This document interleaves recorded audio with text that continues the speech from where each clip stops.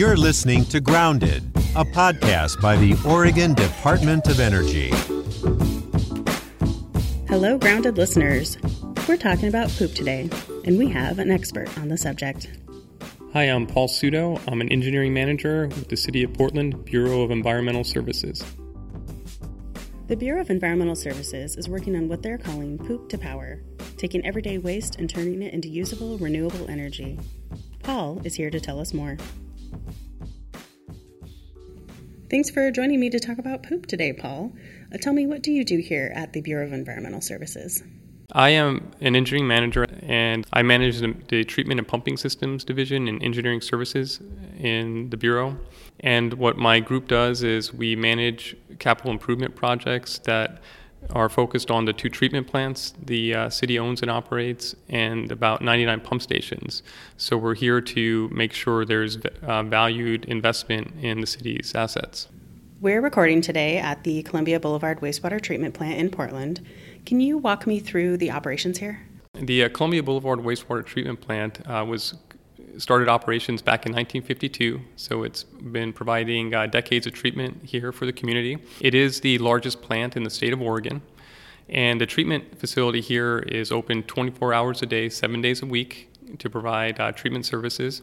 The treatment process works in varied ways. It includes physical, chemical, and biological process areas that include such things as pipes, equipment to basically optimize treatment. And the key parts basically break down into 2 streams, both liquid and solid streams. How many customers do you serve? The surface area for the treatment plant is about 625,000 people. So essentially we take the wastewater, or poop, as some people like to refer to it, and treat that at the plant. And that's a big part of producing the energy that we will benefit from here, and also clean water that gets discharged into the Columbia River. How much waste are we talking? Like, what kind of waste stream are you looking at on, say, a daily basis? On a daily basis, we get about 60 million gallons per day of wastewater during dry weather. During storm flows, we get up to 400 to 450 million gallons per day of flows to the plant. And is the Columbia Boulevard plant the only treatment plant serving Portland? No, it's the main one, but we have a smaller plant in the city of Lake Oswego that we share with the city of Lake Oswego. So there is a smaller fraction of the city of Portland population that contributes flows to that plant. The waste that's coming in, as you mentioned, you have 600 plus thousand customers sending poop your way. What other solids come in for processing? It's if it's not poop, it's usually debris. So what we have is a combined sewer system for the city of Portland. We're one of the few plants in the country that has that. So what that means is if it ends up on a surface street, typically it'll end up coming here to the treatment plant. So we'll get road debris, rocks, gravel, for example, plastics that get in. So basically these fall in the non-beneficial contaminant categories that can cause problems at the plant. However, we do take those into account and design for those types of problems and have equipment to help screen those types of problematic materials out. So your bureau is doing something different with the waste once it comes in. You're taking that waste material, processing it, and turning it into usable energy. How does that work? On average, we get about 100 dry tons of solids coming into the plant. And through our biological treatment process here, anaerobic digestion, we basically optimize bacteria to break that down. We end up having to remove or beneficially use our biosolids. And for 100 coming in, we have about 40 to 45 dry tons going out. So we have a very, very good percentage of reduction there. And out of that, during that removal process, we produce about 1.6 million cubic feet of biogas per day. And that's kind of the key part of this project that we're focusing on. We have had beneficial use of our biogas for decades at the plant. Even when the plant started back in 1952, we were using that biogas to heat the biological process, the anaerobic digesters. They need to be maintained at about 98, 99 degrees Fahrenheit, so that takes heat. So we beneficially use that heat there. We've also used it for heating buildings here at the plant. And back in about 2008, we added a cogeneration facility at the plant, and that's combined heat and power also. So it produces both electricity and heat that's beneficially used at the plant. And that process produces about 40% of the plant's electricity needs, and that offsets roughly $1 million in power costs at the plant. Which in turn saves your ratepayers. Exactly. Since that project in 2008, we had still been flaring about 23% or so of our biogas. But in addition to that, I wanted to mention we did have had a really good partnership with a roofing company down the road, Malarkey Roofing, that has used about 15% or so of our biogas since the mid-1980s. So that's been a tremendous partnership for us. So right now we're focused on beneficially using all of the gas in our Poop to Power project. And now the unique thing about this is we've now moved into an area where we need more partnerships to get the gas we produce, to get it cleaned and get it into the natural gas distribution system. Can you explain to me what the biogas is and how that is turned into natural gas? Yes, biogas is produced in the anaerobic digestion process, and it's essentially bacteria that break down the organic matter from the poop to produce a gas. And in that process of being broken down, the primary gas produced is methane gas. And typically biogas has about 60 to 65% methane. The rest of the biogas is primarily carbon dioxide. And then there are also trace amounts of contaminants such as hydrogen sulfide, which typically have an odor and can cause corrosion, and then another trace contaminant called siloxanes that can cause problems in combustion engines, for example. So these contaminants need to be removed.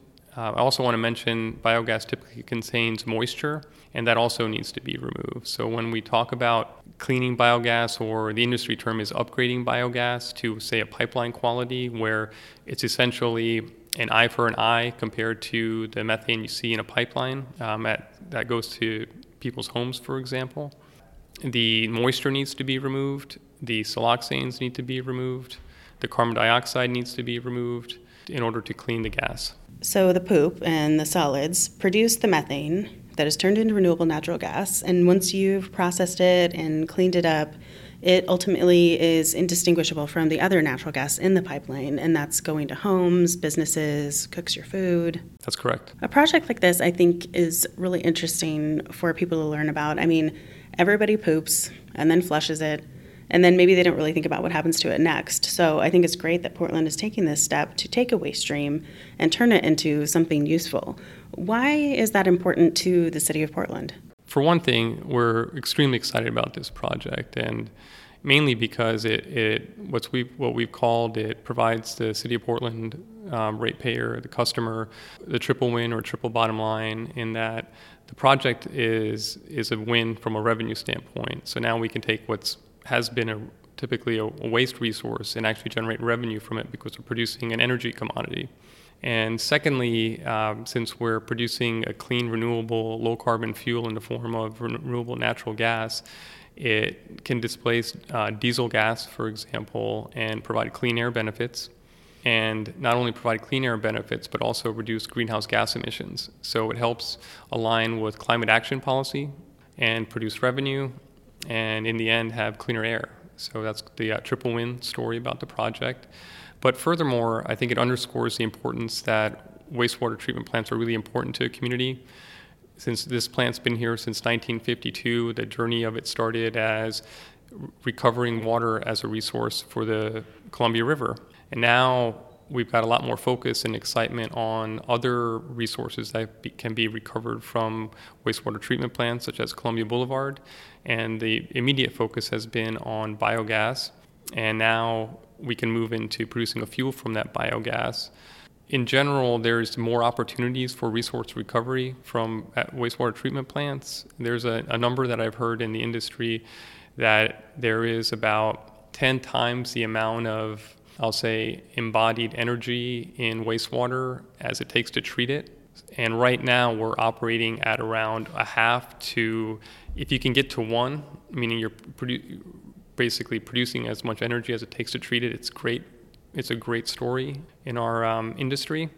So my point there is there's an upper threshold. So this project helps kind of take the next step, that future generations can also see this plant as, hey, there's more resources we can recover from wastewater, whether that's nutrients in the form of nitrogen and phosphorus, heat for localized heating systems, and then who knows what else is out there. And then the other level of importance for this is demonstrating to our peer agencies and the industry as a whole about what's possible out there. We have been somewhat pioneering in this effort. We'll be the first treatment plant in Oregon doing this. One of the I think early treatment facilities in the country. We're on track to finish later this year, but we expect to be one of the first 10 facilities in the country that are producing renewable natural gas out of the biogas. So from that standpoint, we're demonstrating for the industry. And part of that demonstration process has been a lot of time invested with partnerships with Northwest Natural, for example, working on contracts with buyers of the fuel. I did want to highlight that this story of producing a renewable natural gas started for us sometime around 2012, where we were actually a part of a feasibility study with the Oregon Department of Energy to look at alternatives to biogas reuse at the plant besides cogeneration. And that was the first study we were involved in that showed producing renewable natural gas was feasible. So what we did is take that information into our actual project that we started to further evaluate that.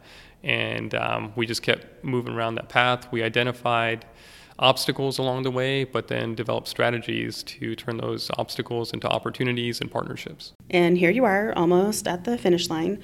What's next for ultimately turning the biogas into usable natural gas? Great question. The first step we've taken is to begin converting some of our existing fleet vehicles that the Bureau of Environmental Services has to CNG.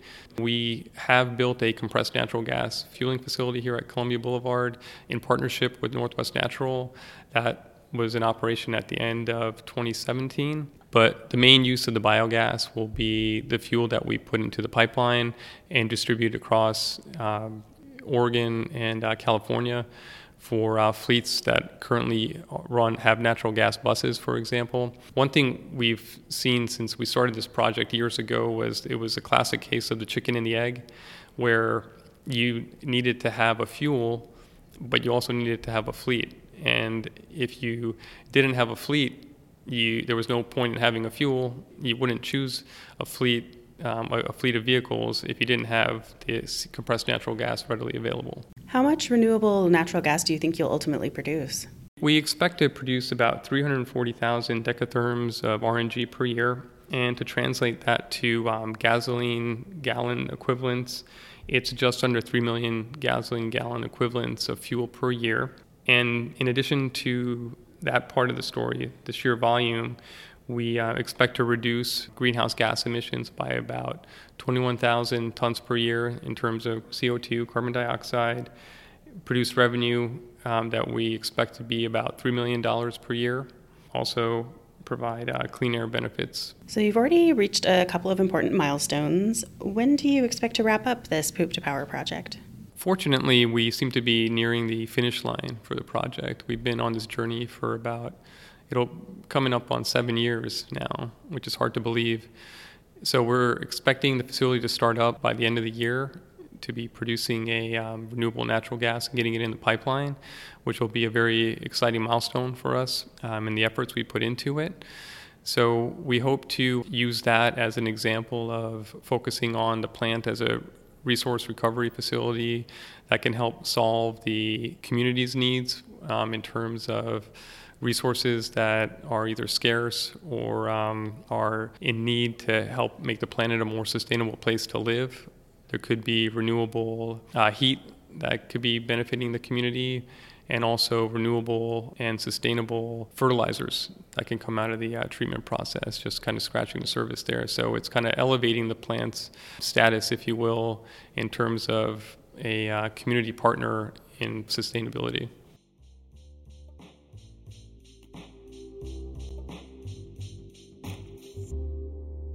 Everybody poops, and now Portlanders will know that the stuff they flush is being put to good use.